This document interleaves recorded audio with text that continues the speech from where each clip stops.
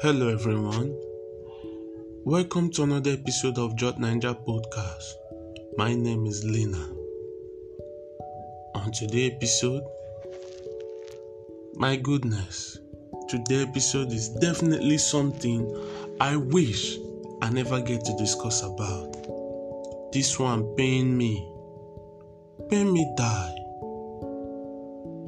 On the 28th of November 2020.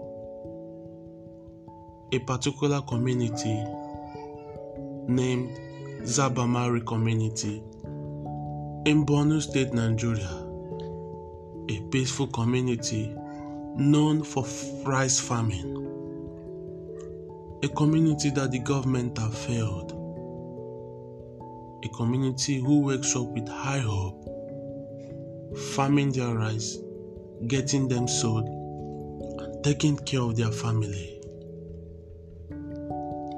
On this particular day, they went for rice farming as usual. And while farming their rice, they were attacked by the worst terror group in the world.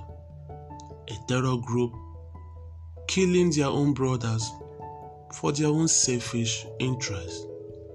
A terror group who does not mind killing their own mother just to prove a point.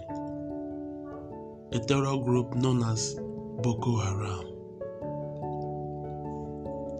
About 43 farmers was killed in the worst gruesome manner. They were all beheaded. Oh, did I say 43?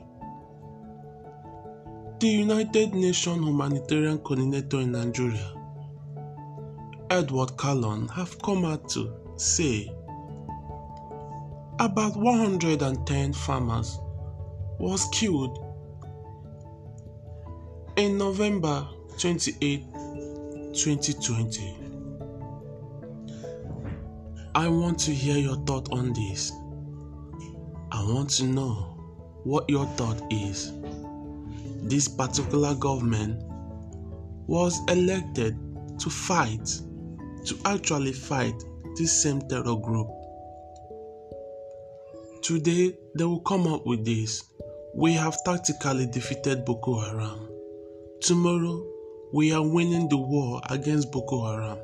Next tomorrow, there is no community in the north held hostage by Boko Haram. But what is still happening? The President of Federal Republic of Nigeria, after attack upon attack from Kaduna, Zamfara, and Borno State, we come out to say that, oh, I'm shocked. I'm in shock. That I've been shocked. When are we going to continue? When will this stop? Why are the service chiefs still holding their offices? Why are they not sacked? And why have they not resigned? Please share your thought on this. This might get across to the government. Let them know that you are not happy with what is happening in Nigeria.